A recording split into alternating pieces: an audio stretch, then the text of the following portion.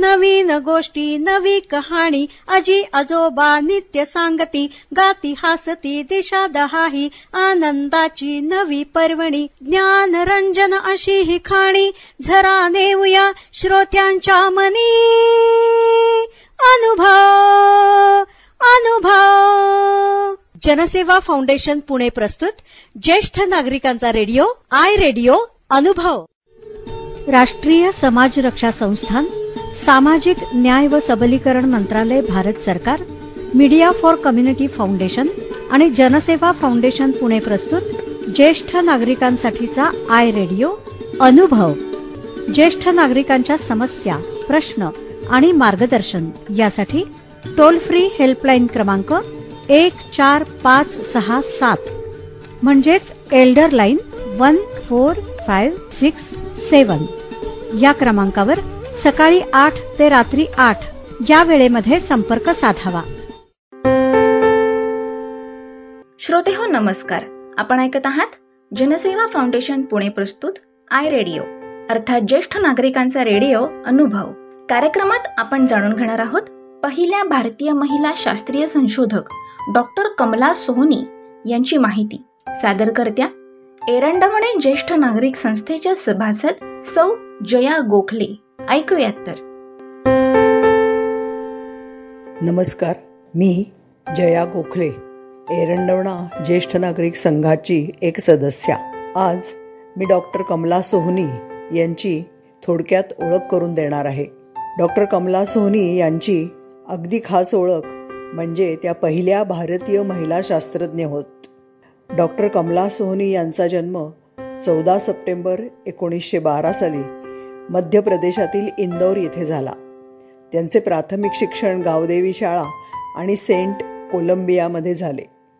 त्यानंतरचे त्यांचे शिक्षण नाशिक, नगर आणि बेळगावजवळ झाले. त्यांचे वडील नारायण भागवत आणि काका माधवराव भागवत हे इंडियन इन्स्टिट्यूट ऑफ सायन्समधून रसायनशास्त्र विषयावरची पदवी घेणाऱ्या पहिल्या विद्यार्थ्यांपैकी एक होते. कमला सोहनी यांनी बालपणीच या दोघांकडून विज्ञानाचे धडे गिरवले होते. ज्येष्ठ साहित्यिका दुर्गा भागवत यांच्या कमला सोहनी या भगिनी. 1933 रसायनशास्त्र आणि भौतिकी विषय घेऊन कमलताई मुंबई विद्यापीठातून BSc पहिल्या वर्गात उत्तीर्ण झाल्या. त्यानंतर त्यांनी शास्त्रीय संशोधनासाठी बंगलोरच्या इंडियन इन्स्टिट्यूट ऑफ सायन्स या संस्थेत अर्ज केला.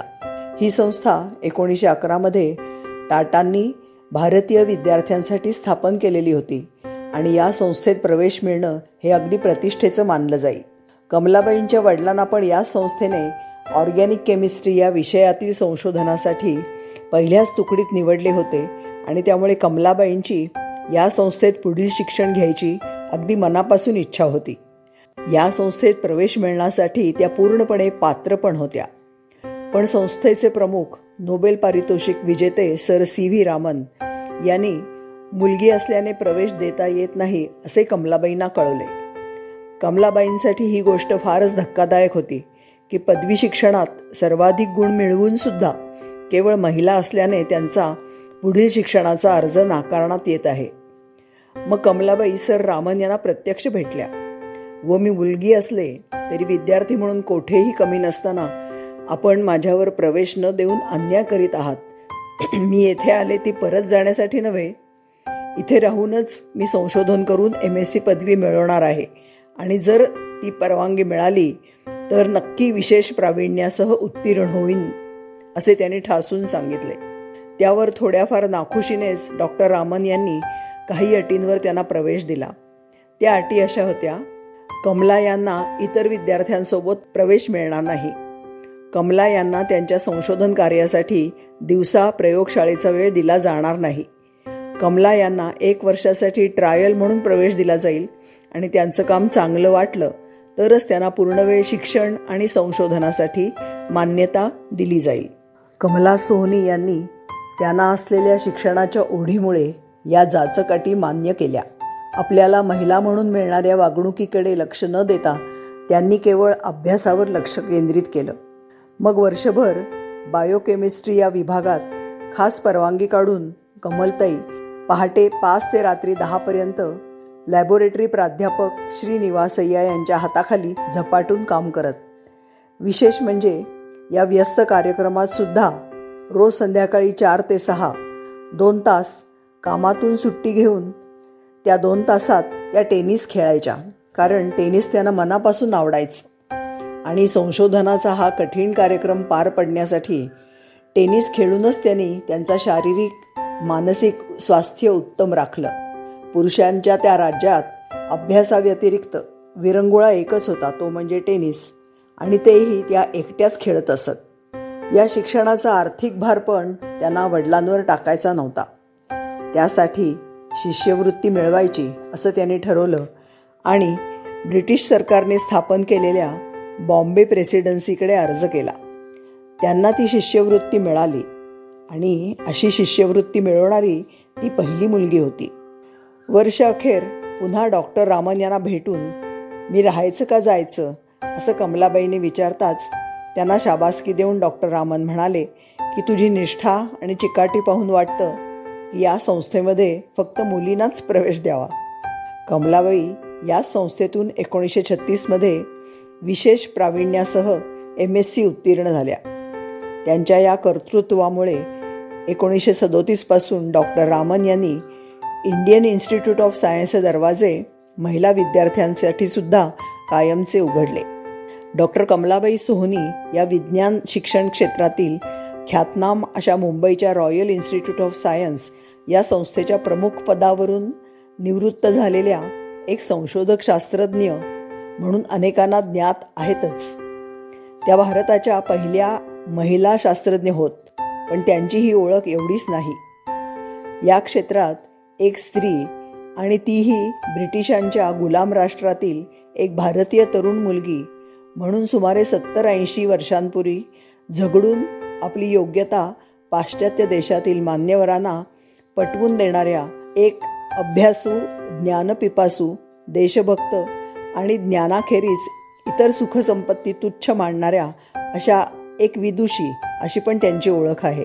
1937 मुंबई विद्यापीठाच्या स्प्रिंगर रिसर्च आणि sir Mangaldas Nathubhai foreign education scholarship, International Federation of University Women, America संयुक्त संस्थानं यांची ट्रॅव्हलिंग स्कॉलरशिप अशा 2 उच्च शिक्षणासाठीच्या शिष्यवृत्ती मिळवून कमलाबाई इंग्लंडला गेल्या.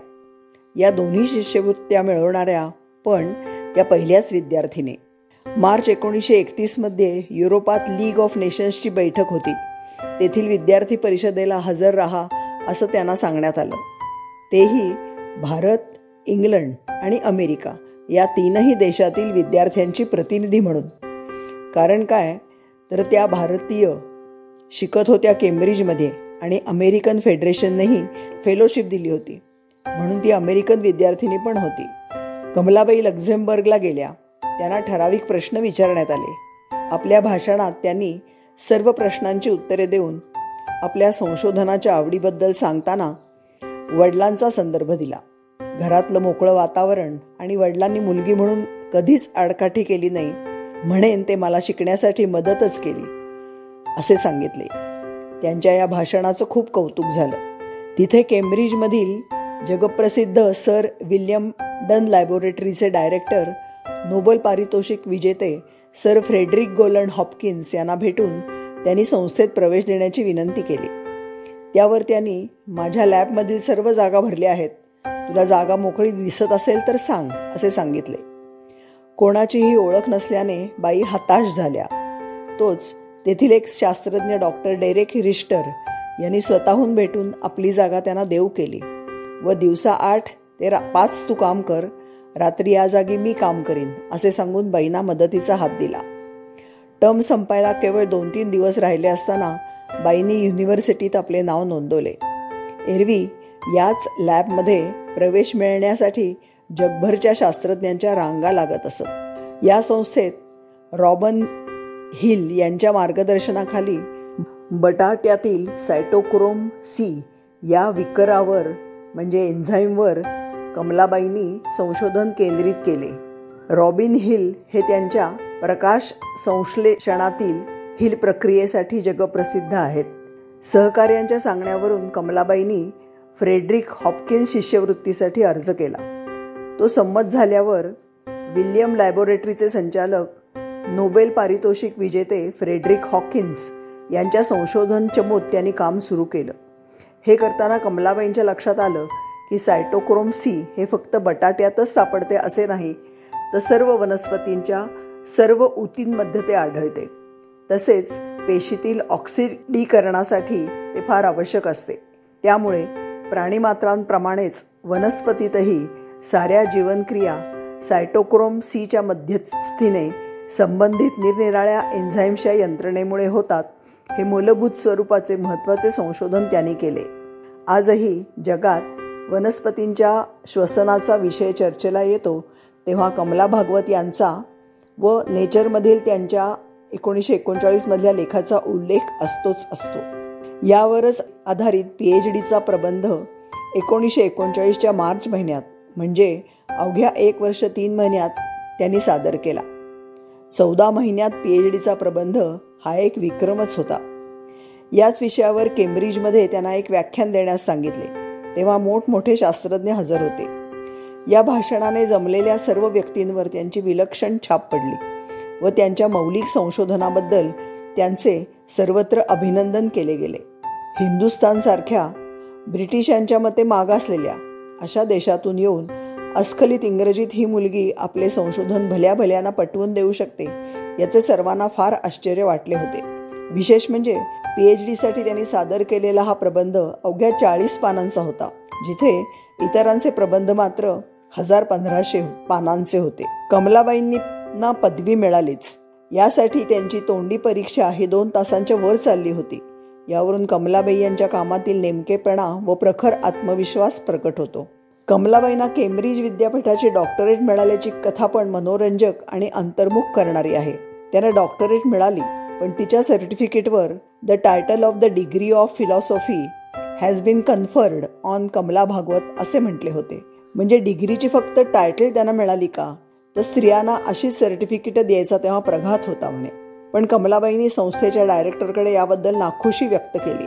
अखेर 1948 साली केम्ब्रिज युनिव्हर्सिटीने नवीन कायदा करून स्त्रियांवरील सर्व निर्बंध उठवले. डॉक्टर कमला सोहनी यांना PhD मिळाल्यानंतर अमेरिकेतील कित्येक कंपन्यांनी त्यांना त्यांच्याकडे काम करण्यासाठी आमंत्रित केले. पण महात्मा गांधी यांच्या विचारांनी प्रेरित असलेल्या कमला सोहनी यांनी आपले ज्ञान भारतासाठी वापरण्याचा निर्णय घेतला आणि मुंबईच्या सायन्स इन्स्टिट्यूट ऑफ जीवरसायनशास्त्र या विषयाचे प्राध्यापक होण्याचे ठरवले. त्यांची राष्ट्रनिष्ठा जागृत होती. भारतात परतून भारतीयांसाठी काम करण्याची त्यांची इच्छा होती आणि त्यानुसार दिल्लीच्या लेडी हार्डिंग्स कॉलेजमध्ये आणि पुढे मुंबईच्या इन्स्टिट्यूट ऑफ सायन्समध्ये त्यांनी कामही केले. त्यांनी केलेल्या संशोधनास आंतरराष्ट्रीय पातळीवर मान्यता मिळाली आहे. या संस्थेच्या डायरेक्टर म्हणून कमलाबाई निवृत्त झाल्या. कमलाबाई यांची पहिली नेमणूक दिल्लीच्या लेडी हार्डिंग मेडिकल कॉलेजमध्ये झाली आणि त्यांच्यासाठी डॉक्टर हॉपकिन्स यांनी कमलाबाई जून-जुलै 1939च्या सुमारास डॉक्टरेट पूर्ण करून भारतात येतील तोवर ही जागा भरू नये असे कळवले. हेही त्यांच्या बुद्धिमत्तेविषयीच्या त्यांच्या वरिष्ठांच्या खात्रीचेच निदर्शक आहे.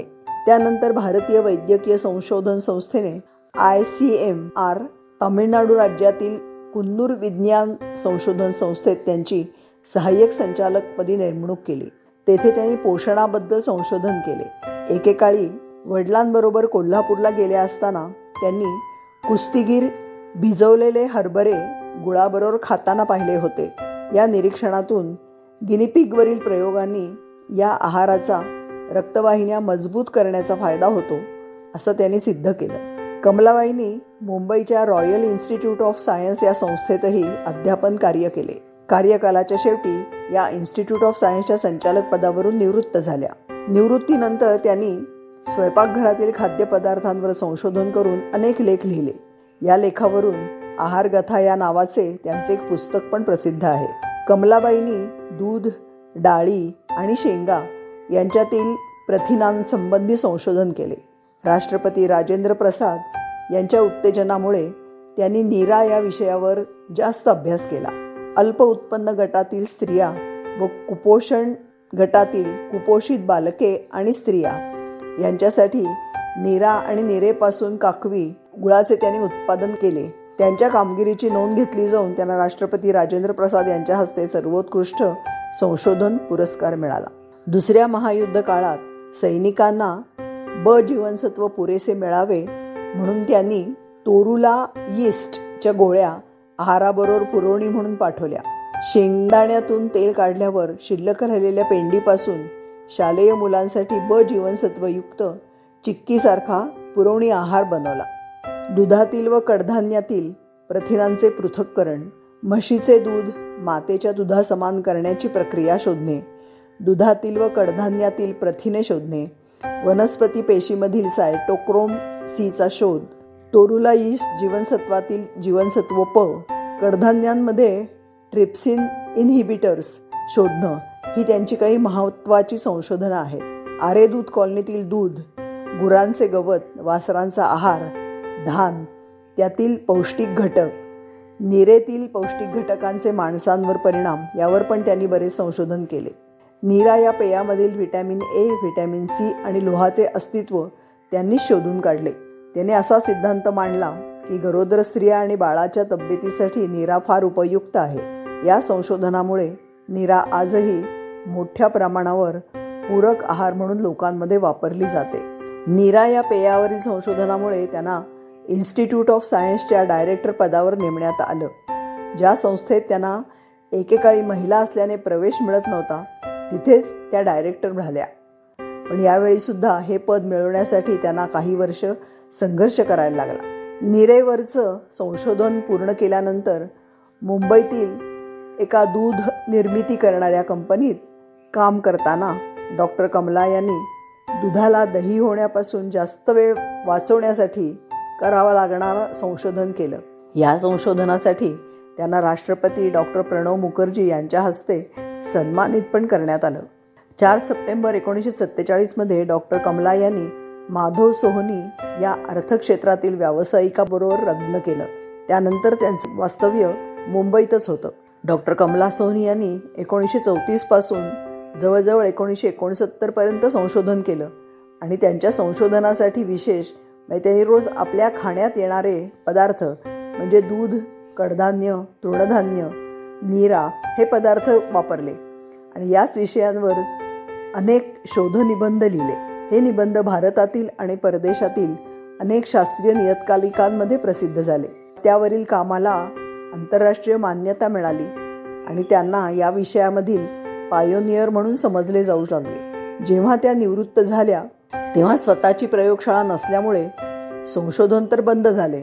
आता पुढे काय करायचं हा प्रश्न समोर आला. तेव्हा घरातल्या घरातच काही करावे म्हणून स्वयंपाकघरातच त्यांनी वेगवेगळे संशोधन केले. त्यांच्या मते स्वयंपाकघर हे असंख्य गोष्टींच्या संशोधनाचे भांडार आहे. आपल्याला स्वयंपाकघरातच असंख्य गोष्टी करता येतील.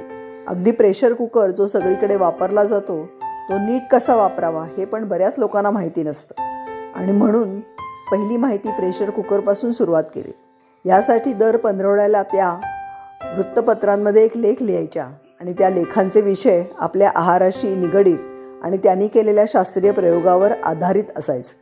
नीरा संशोधनाबद्दल त्यांना राष्ट्रपती डॉक्टर राजेंद्र प्रसाद यांच्या हस्ते 29 एप्रिल 1960 रोजी त्या वर्षीचे सर्वोत्कृष्ट संशोधनाबद्दलचे राष्ट्रपती पारितोषिक मिळाले. हीच गोष्ट कडधान्याबद्दलची. आपल्या इथे महाराष्ट्रात मोड आलेली कडधान्य वापरण्याची फार जुनी प्रथा आहे आणि ती फार चांगलीही आहे. मोड आणण्याच्या प्रक्रियेत जीवनसत्व क तयार होतं आणि इतर जीवनसत्वांची पण वाढ होते. तसेच प्रथिने पचायला हलकी होतात. ही मोड आलेली कडधान्ये डाळीपेक्षा स्वस्त पण डाळीपेक्षा जास्त पौष्टिक. तेव्हा त्यांचा वापर केल्यामुळे खर्च कमी होऊन जास्त पौष्टिकता पदरी पडते. असं पण त्यांच्या वाचनात आलं की कडधान्य जास्त प्रमाणात खाल्ल्याने रक्तातील वाढलेले कोलेस्ट्रॉल पण कमी होतं. कडधान्यात प्रथिने भरपूर प्रमाणात असतातच. या सर्व गोष्टींमुळे विशेषतः शाकाहारात कडधान्याचे स्थान फार महत्त्वाचे हे त्यांनी वेळोवेळी प्रतिपादन केलं. आपल्याकडे फक्त उपवासाच्या दिवशी आपण राजगिरा खातो. असे आढळून आले की राजगिऱ्यात जास्त प्रमाणात उत्तम दर्जाची प्रथिने असतात. तेव्हा विकसनशील देशात प्रथिनयुक्त पदार्थाचा राजगिऱ्याचा समावेश करावा अशी सूचना WHO केली आहे आणि त्यासाठी अमेरिकेत फार मोठ्या प्रमाणावर राजगिऱ्याची लागवड सुरू केली आहे. याबाबत पण डॉक्टर कमला सोहनी यांनी बरेच संशोधन केले आहे. आपल्याकडे पण आपल्या आहारात राजगिऱ्याचा फार मोठ्या प्रमाणात वापर करणे उपयुक्त आहे, हे त्यांनी प्रतिपादन केले. या सगळ्याबरोबर अन्नातील भेसळ हा फार महत्त्वाचा आणि सगळ्यांना भेडसावणारा विषय आहे. भारतात भेसळ प्रतिबंधक कायदा अस्तित्वात येऊन सुद्धा अजून अन्नातील भेसळ चालूच आहे आणि त्याचे मुख्य कारण म्हणजे ग्राहकांचे अज्ञान हे त्यांनी ओळखले. ही भेसळ आपण रोज खाणारे पदार्थ असतो त्याच्यात पण असते. तेव्हा जरी आपण चौरस आहार घेतला तरी त्यात वापरलेले पदार्थ जर भेसळयुक्त असतील तर आरोग्याला फार मोठा धोका संभवतो. यासाठी ग्राहकाला शिक्षित करणे अतिशय जरुरीचे आहे, हे त्यांनी प्रतिपादन केले. यासाठी त्यांनी ग्राहक मार्गदर्शन संस्थांमध्ये काम करून अन्नातील भेसळीबाबत ग्राहकांना शिक्षित करण्यासाठी अनेक लेख लिहिले. शाळा, कॉलेजे, सामाजिक संस्था, स्त्रियांच्या संस्था, रोटरी क्लब, लायन्स क्लब इत्यादीमध्ये व्याख्यानं दिली व भेसळ कशी ओळखावी यांची प्रात्यक्षिकं दिली. अशी अन्नातील भेसळ ओळखण्यासाठी त्यांनी एक छोटीशी पेटी शोधली आहे, म्हणजे एक किट तयार केलं आहे. हे किट घरच्या घरी गृहिणींना वापरता येते आणि अशा रीतीने त्यांचा आपण सर्वांनी जागरूक राहून थोडा वेळ खर्च करून अन्न भेसळीला प्रतिबंध करणे सहज शक्य होईल याची त्यांनी व्यवस्था केली. या संशोधनाव्यतिरिक्त दिल्ली, बडोदा व मुंबई विद्यापीठ यांच्या बायोकेमिस्ट्री डिपार्टमेंटची संस्थापना म्हणजे अगदी प्लॅनिंग आणि उभारणीपर्यंत त्यांचा हात होता.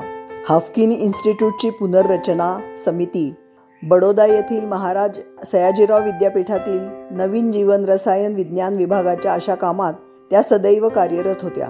त्यांनी अनेक शोधनिबंध जे प्रसिद्ध केले. कंझ्युमर गायडन्स सोसायटीच्या कामात पण त्यांचा प्रत्यक्ष मोठा सहभाग होता.